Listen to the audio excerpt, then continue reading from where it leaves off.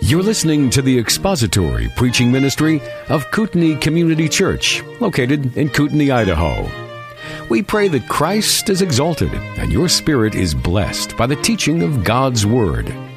For more information about Kootenai Church, please visit us online at kootenaichurch.org.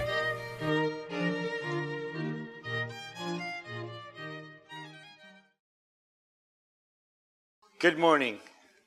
Welcome to Kootenai Community Church Adult Sunday School. I got to tell you what a joy it is to be allowed to teach here and have people who are not spectators to the Word of God, but participants, students.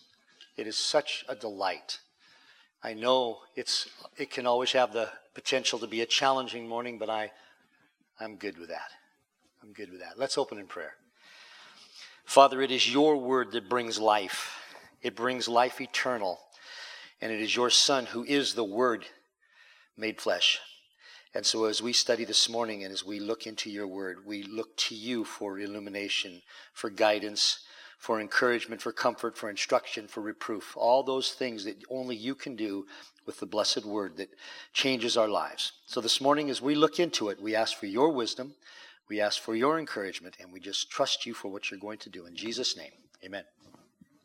So it's been a while since I've been with you. We finished up chapter 8 a while back and started chapter 9. I think we were last March 31st, yes. So, and for any of you who are worried, that we're really worried about, I'm going to get a haircut. I really am. I get into the wind and it about lifts me off the ground. So I have not been able to get together with my barber for quite some time. My barber's my oldest daughter, and it just hasn't been working out. But so there, for anybody that was really concerned. Yes. I threatened yesterday. I told my wife, I'm going to cut it. She said, no, don't you do that. Okay. Let's read chapter 9 of 2 Corinthians. It's on page 1498. Chapter 9, 2 Corinthians. For it is superfluous for me to write to you about this ministry to the saints, for I know your readiness, of which I boast about you to the Macedonians, namely that Achaia has been prepared since last year, and your zeal has stirred up most of them. But I have sent the brethren that our boasting about you may not be made empty in this case, that as I was saying, you may be prepared.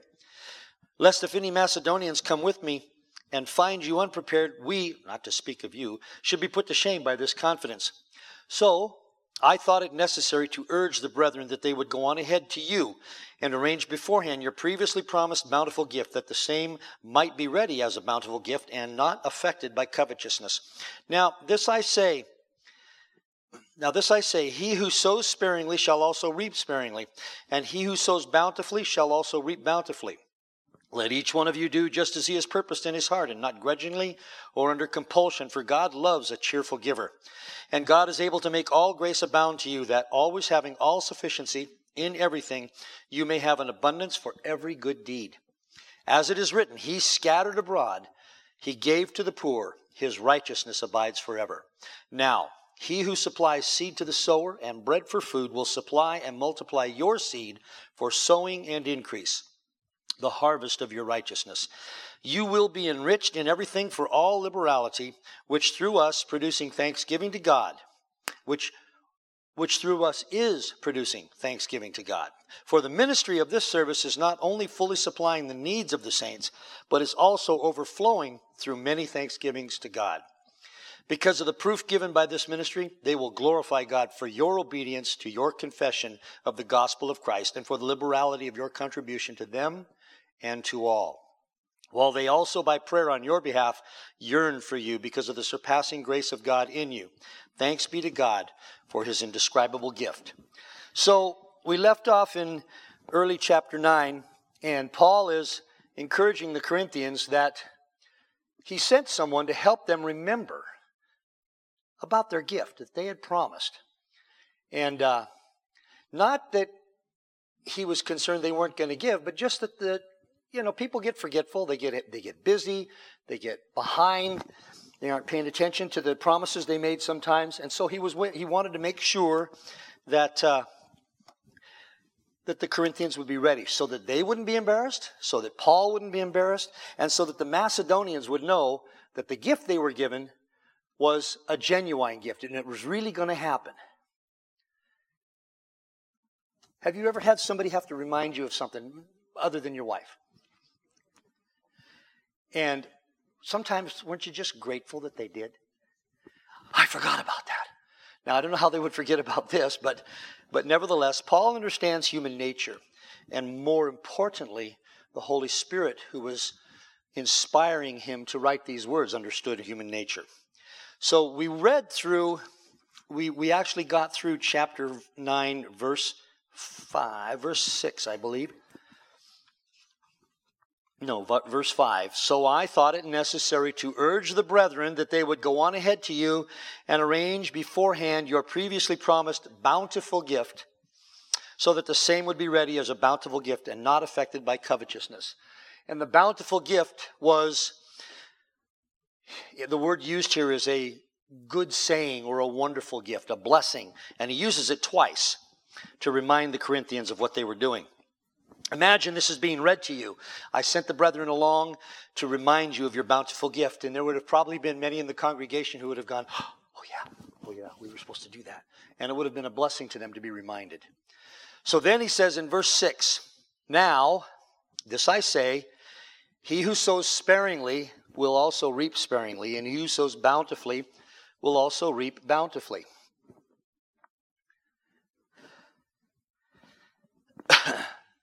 Let me get a handle on where I am here.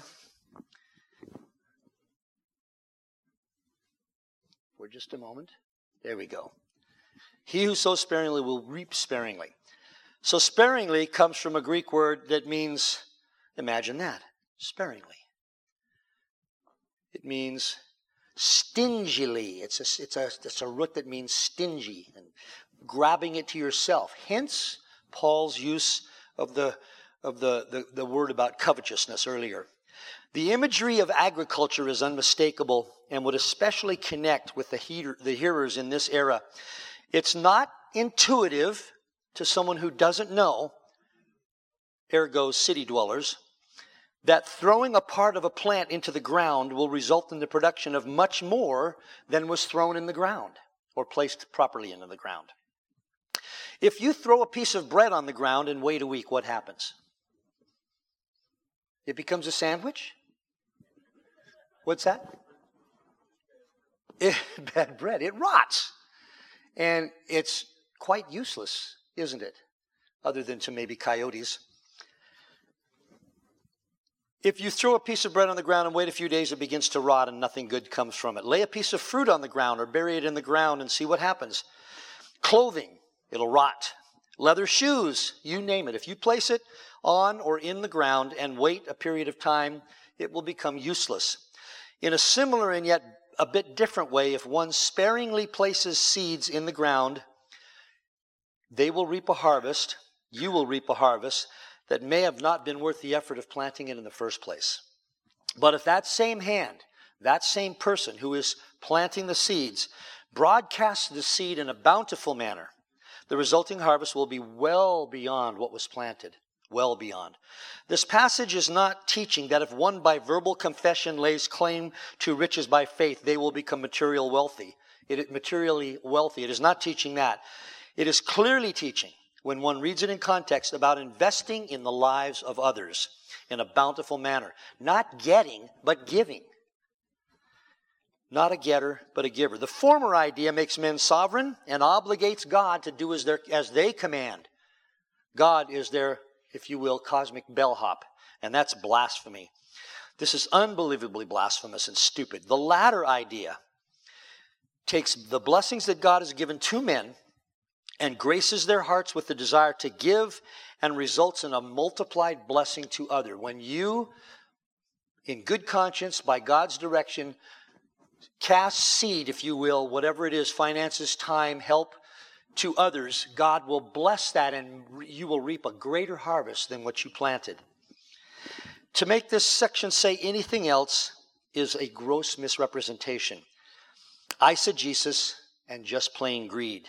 Paul already spoke against that in verse 5 when he allowed that should covetousness come into this transaction, the entire operation would be destroyed. What does it say in verse 5? He said, so I thought it necessary to urge the brethren that they would go on ahead to you and arrange beforehand for your previously planned, promised, bountiful gift, something that you're giving to somebody else, not something that you're getting, that the same might be ready as a bountiful gift, a blessing, and not affected by covetousness. And it's remarkable to me that the very thing that can undo the blessing that we can be to others by sowing into their lives is prophesied, if you will, in verse 5, and that's what modern faith teachers do.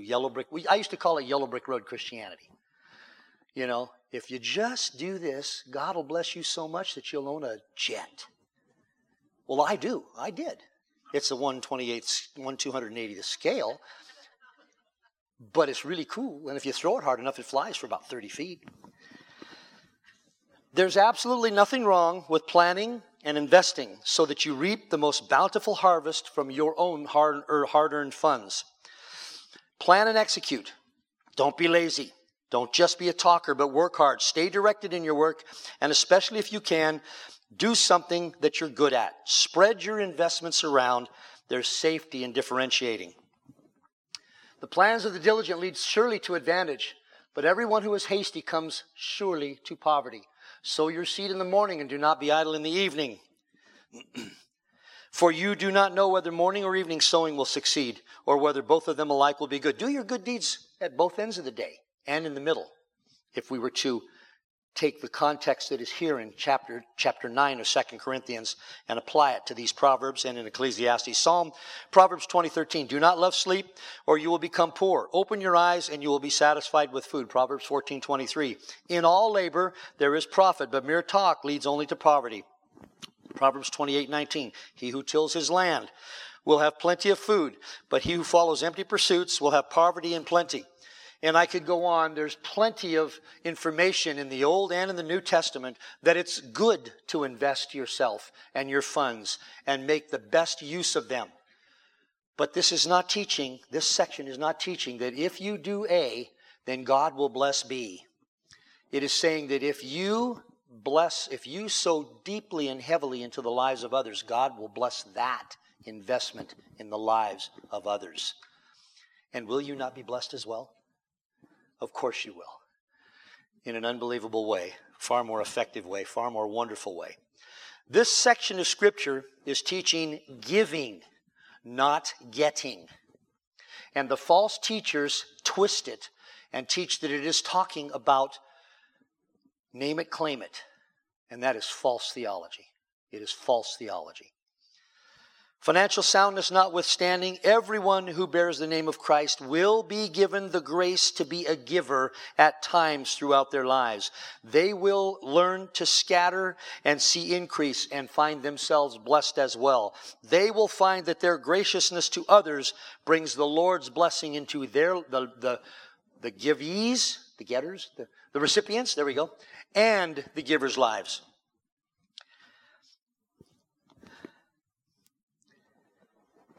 Not necessarily materially, and as a matter of fact, more importantly, far more importantly, spiritually. Proverbs 11, 24 and 25. There is one who scatters and yet increases all the more. And there is one who withholds what is justly due, covetousness, and it results only in want. The generous man will be prosperous, and he who waters will himself be watered. Proverbs 19:17. One who is gracious to a poor man lends to the Lord, and he will repay him for his good deed.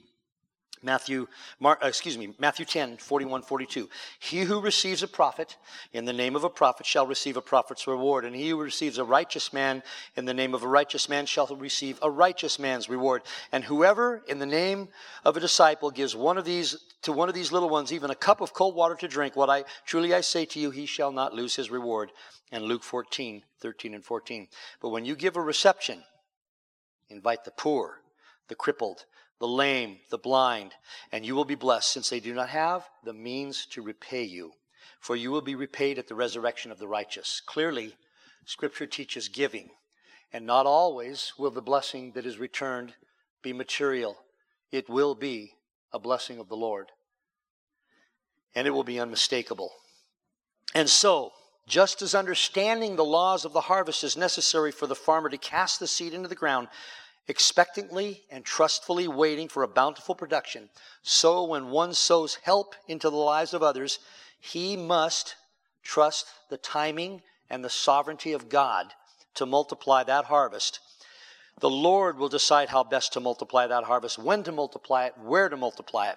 Cast the seed, water it with prayer, and be available to help as more as you can. And now we will see how one must do that. All of this must be done from a heart of love. And only the grace of the Holy Spirit can create that heart and maintain that heart. There is no pretense here. This is all genuine and coming from a heart that God has changed as only He can. Charles Hodge, in his commentary on 2 Corinthians, explains this way. It is not the man who pretends to deny himself, to humble himself, or to seek the good of others rather than his own, while he acts from a regard to self, who is thus to be rewarded. It is only those who sincerely postpone themselves to others who shall be preferred before them. Or as the Scripture says, the greatest will be those who are the least, who serve. He who serves will be the greatest in heaven. So, again, this section is talking about giving, not getting. It's talking about blessing, not taking. It's talking about not necessarily material blessing, more often than not material blessing, but spiritual blessing. Any questions about verse 6? Comments? Jay?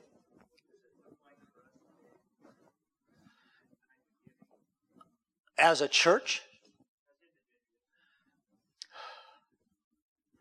Well, if I were to wax political, the 51% have discovered that they can plunder the treasury and take from those who produce to fund whatever they want.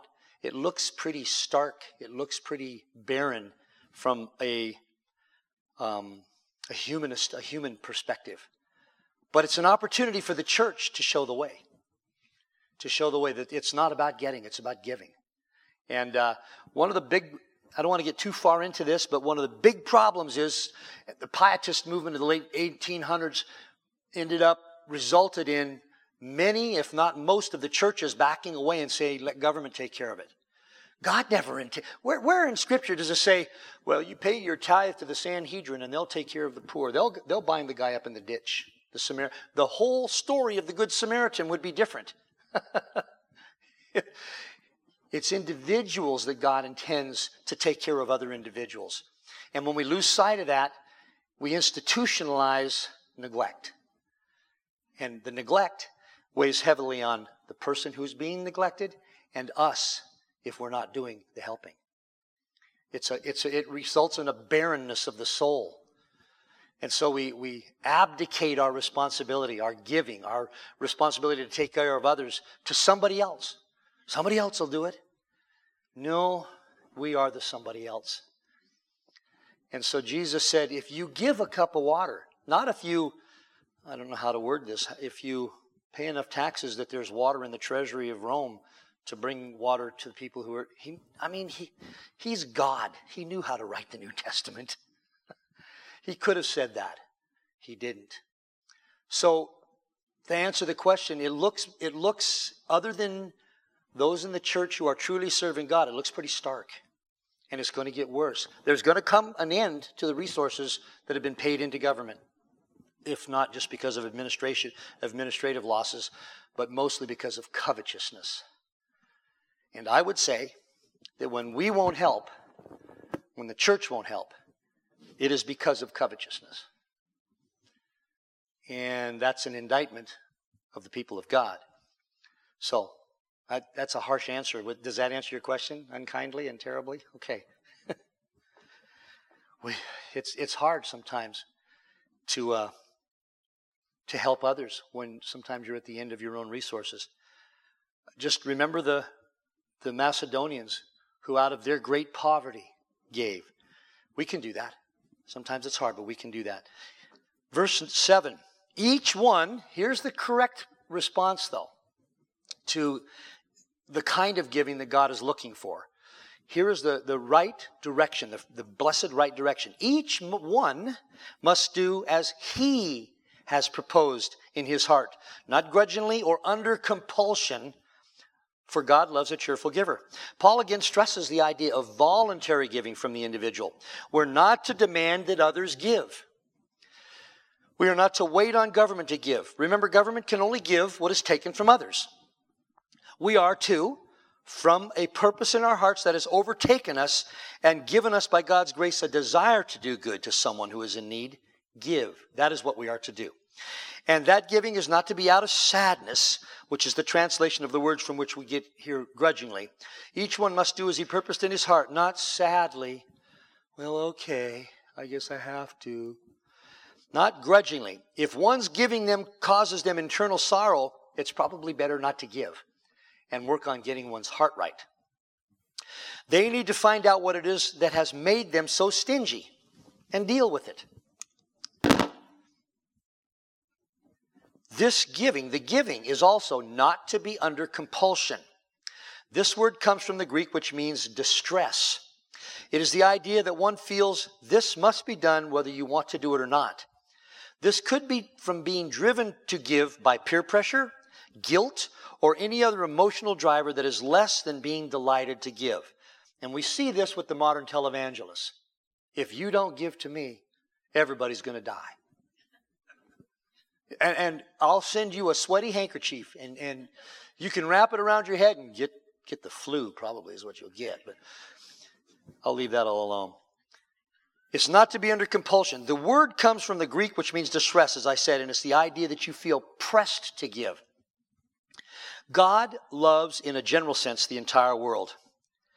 In John chapter 3, verse 16, we see that. He especially loves believers, John chapter 13, verse 1.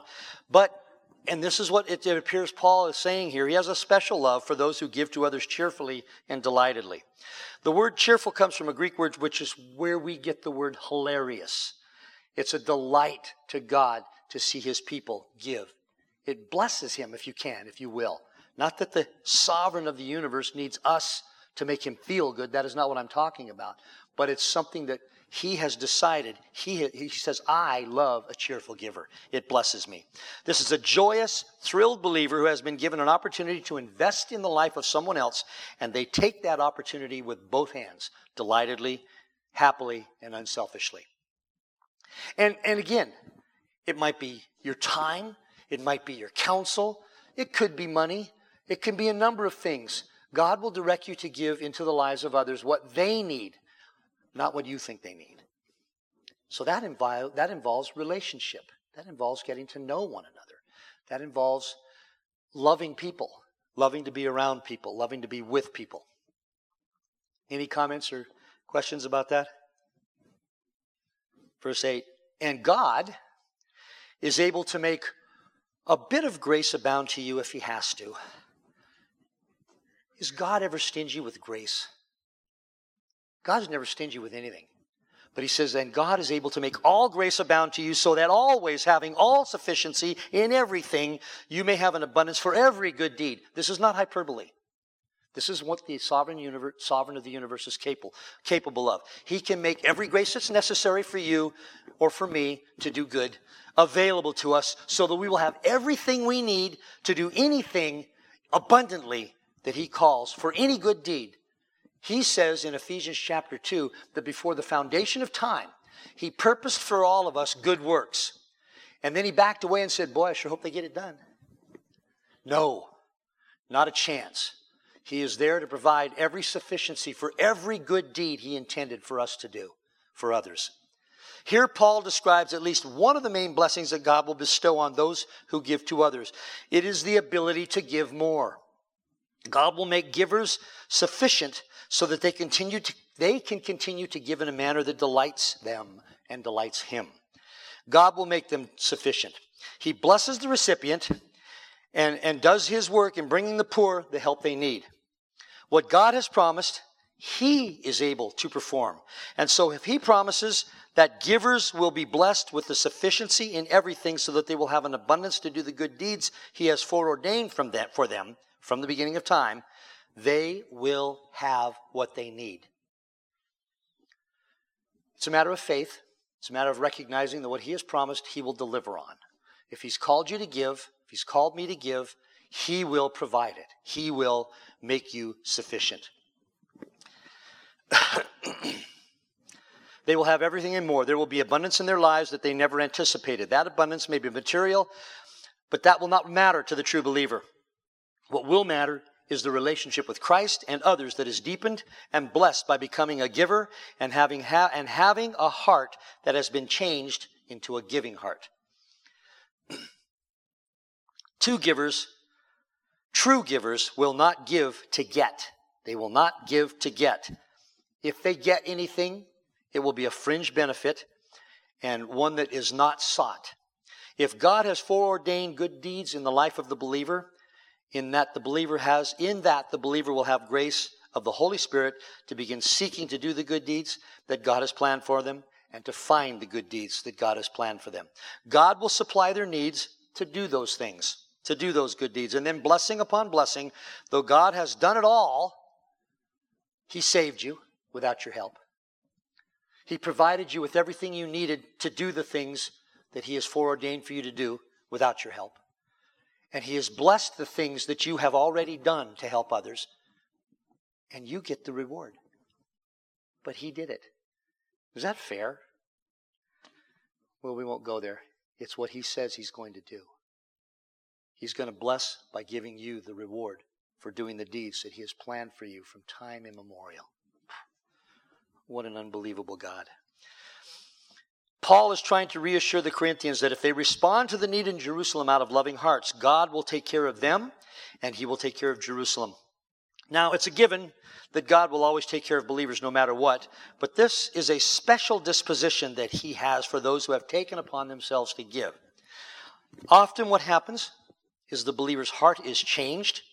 What they used to think they needed no longer clouds their vision. If sufficient unto the day is the trouble thereof, as the Savior said regarding difficulties is deemed necessary, so sufficient unto the day is the blessing thereof, is to the satisfied believer who only needs Christ and enough to do the things that Christ has called them to do. Any questions about verse 8? Comments? Verse 9, as it is written, He scattered abroad, He gave to the poor. His righteousness endures forever. This is a quotation from Psalm 112, verse 9, and describes the work of a righteous man. He understands the scattering increases, and he gladly spends himself giving to the poor. God will cause His righteousness to endure forever. Psalm 112:9 says it this way. He has given freely to the poor. His righteousness endures forever. His horn will be exalted in honor. God will maintain the ability of a giver to give, to keep giving. The paradox of getting more by giving more is only validated in the life of a believer who is a cheerful giver. Yes, there will possibly, as I said, be material benefit, but again, this is secondary and is not what the believer has on his front burner. He is in great measure and very realistically doing the work of God in the world, taking care of those who cannot take care of themselves. This does not absolve one of the responsibility to verify the ability of the one in need to be able to work with their hands and live a quiet life, learning to be givers themselves. You don't give to scofflaws. You don't give to those who are leeches. You give to those who are qualified in their need. And there are plenty of those. But there are also plenty of those who will take advantage of you. God gave you a brain. We all need to use that. This giving is the kind of giving that Paul is encouraging the Corinthians to partake of that leads one to understand unquestioningly that God will supply. The believers in Jerusalem would gladly work if they could, if work was available. But at this time, they were just in great need. And so Paul was leading this charge where he was at in Macedonia, Achaia, Corinth, letting the believers know that there was truly great need. And so then they had to trust him that he had vetted this need, if you will. And there are those that we can trust when they make that claim. But He still does not compel them to give. He asks them to give. He names it not as a commandment. It is not a commandment. It's never a commandment. If you're commanded to give by somebody, boot them. If it's a suggestion, that's one thing. But if it's a command, we're to give out of our own heart, out of our own desire that God has awakened in us or have brought to us. Any questions, comments about that? So verse 10, now, I love how Paul, now, he who supplies seed to the sower, that's you giving, and bread for food, will supply and multiply your seed for sowing and increase the harvest of your righteousness. Continuing with the agricultural analogy, Paul likens the giver to a sower. How many of you have actually planted a field? Okay. I've planted not necessarily a field. Well, it was with you pulled it behind a tractor, so I guess I did. But I didn't do it by hand. But it's an amazing thing. There's just ground out there. And you drive across it with this big long thing that's got these little things, augers working in there, and you fill it every so often with seed, and then you come back through with fertilizer, and then by August, man, the hay's that tall. And it's not a miracle, it's how God created things, but it's remarkable. So he who supplied that seed will multiply your seed for sowing. So, one who plants crops for the use of himself and others. This is what we're talking about. Paul likens us, when we're giving, to a sower. Someone who plants crops for the use of others and ourselves. God will increase, he says, on both ends. He will increase the seed supply to do so into the lives of others. And because of that distribution, God will also increase the harvest of righteousness, which means a kind of righteousness that comes from the recipients growing in Christ, and the giver themselves growing in Christ as well, becoming the righteousness of Christ. Now, we have his righteousness given to us at salvation, but it's living it out. It's living it out. Imagine how many recipients of the gift of the Corinthians and others in Jerusalem will recognize the true depth of love that drove the gift to be given, and then what they received from those people in Macedonia, Achaia, Corinth, thousands of miles away, who were compelled by God in their own desire to give to Jerusalem. The Bible does teach that it is more blessed to give than to receive, and thus the cycle perpetuates itself. Givers bless needy receivers, who in turn, as God graces them, become givers themselves, who bless other needy receivers.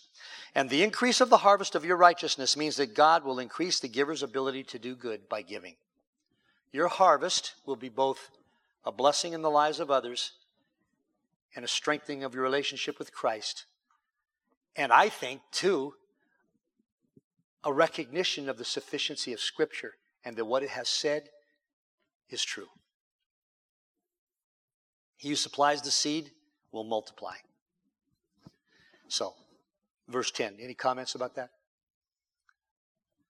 We're rolling right through this. Verse 11. You will be enriched in everything for all liberality, which through us is producing thanksgiving to God. Paul uses the word all and everything and every several times in verse 8 and verse 11. These are all translations of the same Greek word pas. In verse 8, he makes all grace abound to you, the givers. He gives the ability of the givers to have all sufficiency in everything to give. And here in this verse, the enrichment comes in everything for all, liberally, which is a translation of the Greek word which means sincerity, mental honesty, not self-seeking, liberality. It's a giving that is genuine, that isn't looking for something in return, that isn't looking for praises, accolades, their name in the paper, or in the church bulletin even. It is the polar opposite of the prosperity gospel preachers of today. This is someone who has no interest in enriching themselves, but rather has great interest in delighting the heart of God and of others by meeting their needs, as he is directed to do. It has nothing to do with getting and everything to do with giving. And the great wondrous result is not an enriched lifestyle, but thanksgiving to God. What does it say? Which through us, all of this giving, sowing and blessing into the lives of the church in Jerusalem, or wherever God moves you or I to give, produces what? A mansion? Jets? Food? No. More important, it produces thanksgiving to God. It produces gratefulness to God, the giver of all things. Liberality, singleness, simplicity, sincerity, mental honesty, not self-seeking, the virtue of one who is free from pretense and hypocrisy. The giving is real. It's delightful, and it's not seeking anything.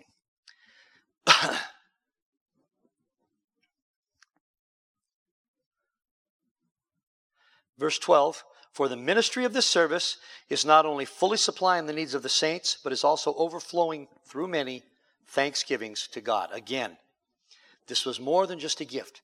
Paul calls it a ministry of this service, which indicates that it was akin to an official dispatch from the churches in Achaia, and that it had the effect of actually meeting the needs of the Jerusalem church, the Jerusalem saints. Remember, the church is people. It met the needs of people in Jerusalem. Paul was the one who was blessed and tasked with ministering the service of the Corinthians to Jerusalem. But more important, and this word here means it superabounded in thanksgivings to God from others who saw this happening. Paul saw this as more important than the gift itself and the reception of the gift. What was more important to him was that Christians would praise and thank the Lord. This was far more important than the entire transaction. That God would be praised, blessed, and glorified. And that is more of the result, a more blessed result, than even starving people receiving their food, which is terribly important. But God was praised and blessed and glorified. It overflowed. That's a superabundance through thanksgiving, through many thanksgivings to God. There are those of us in here who have had unexpected things given to us, and who God moved us to praise and thank Him when we don't know who gave it to us. And that may or may not be revealed in eternity. But what was important at that time and still was the praise that God received. Because He saw fit to take care of you. He saw fit to take care of you in your time of need. Any questions about verse 12, 11 or 12? I kind of got carried away there. Verse 13. Because of the proof given in this ministry, by this ministry, they will glorify God for your obedience to your confession of the gospel. That's a remarkable way of putting it. Of Christ, and for the liberality of your contribution to them and to all. We've all heard the old saying, put your money where your mouth is.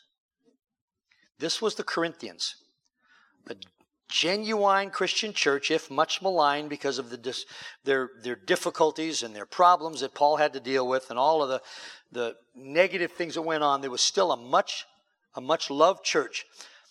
And the participation in those things notwithstanding, Corinth was a byword. And for people outside that city, especially the Jews in Jerusalem, it was unbelievable that Christians could live there, much less come from there. Can any good thing come out of Jerusalem? Come out of Corinth, is what they were saying. Can any good thing come out of Corinth? I put that word in their mouths, by the way. There is nothing quite like doing that tells the story of who someone is. The claim of the Corinthians to be Christians was proven to the naysayers by their obedience to their confession of the gospel of Christ. Have you confessed the gospel of Christ? Of course you have. What is it? How do other people know that? Well, I tell them all the time. I make their lives miserable with retailing it every 3 seconds I get. No, what happens is they see you obeying God. And they go, I don't know how they do that. Secretly. They're not going to tell you that. Maybe many of them won't. But that's what this is talking about. There's nothing quite like doing that tells a story of who someone is. The claim of the Corinthians to be Christians was proven to the naysayers by their obedience to the confession of the gospel of Christ. They demonstrated their Christianity when they sent this generous gift to the needy Christians in Jerusalem. People they probably didn't know, Jews, they were Gentiles, people who had put them down for generations, who had called them dogs and felt that they were not even worthy of God. And they sent this willingly to Jerusalem. The word for proof is a Greek word from which we get the word document. They documented their Christianity by their confession, their gift to the Jerusalem church. They had likely never met any of these Christians in Jerusalem, and yet they sacrificed for them out of a love for Christ and out of obedience to the gospel. The word translated contribution is koinonia, a Greek word from which we get the idea of participation or communion. It has a number. It's a rich word that is used in quite different ways in the New Testament. It's often translated economy as well. It comes from the same root. This was a beautiful opportunity that drew distant churches together in Christ. And the contribution wasn't just to Jerusalem, because it had an effect on everyone who learned of it, everyone who heard about it. Often it takes the acts of someone else in obedience to Christ, in obedience to the gospel, to show others just how desirable obedience to the gospel is. Yes, the word teaches it, and that is enough. But to see it in action adds strength and depth to just how wonderful obedience to the gospel is. When we see other people trusting Christ, obeying Him, and being blessed in their lives, it's a confirmation of the word. Now, the word is true no matter what, but it's still, for us, it's a confirmation, and it's a blessing to see it happen. This is most excellently, and it says that all who saw that glorified God. And this is most excellently described in James chapter 2. James chapter 2, verse 14 through 18. What use is it, my brethren, if someone says he has faith, but he has no works? Can that faith save him? If a brother or sister is without clothing and in need of daily food, and one of you say to them, go in peace, be warm, be filled, and yet you do not give them what is necessary for their body, what use is that? Even so, faith, if it has no works, is dead, being by itself. But someone may well say, you have faith, and I have works. Show me your faith without the works, and I will show you my faith by the works. The Corinthians, the Macedonians, the Achaeans showed their faith to the world and to one another by their works, by giving. And God blessed it. And God was glorified, more importantly. I'll just end with verse 14, which is a really bad place to end, because, I'm going to leave 2 verses for the next time so that we have at least a little tail end of chapter 9.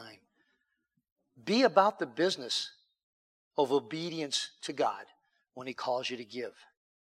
But remember to preach the gospel as well. Remember to preach the gospel as well. It's really, really important that what we say lines up, though, with what we do. If what we say and what we do are 2 different things, one of us is a liar. Either what we're saying or what we're doing.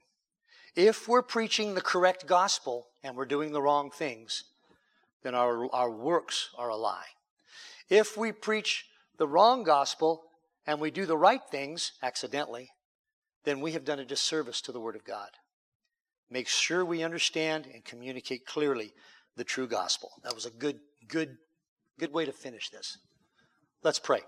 Father, we thank you both for the gospel and for the ability to proclaim the gospel by our words as we study and understand it in Scripture, and by our lives as we, by your grace and through your work, do the deeds that you have proclaimed and maintained for us from time eternity past. We look forward to doing more of that, but the most important thing we look forward to is glorifying you and pointing people to the Lord Jesus Christ in the words of Scripture. And we'll thank you in Jesus' name. Amen. Thank you for listening to the latest podcast from Kootenai Church. If you'd like to learn more about Kootenai Church or to donate to our church ministry, you can do so online by visiting kootenaichurch.org. We hope you enjoyed this podcast and pray you'll join us again next time. Once again, thank you for listening.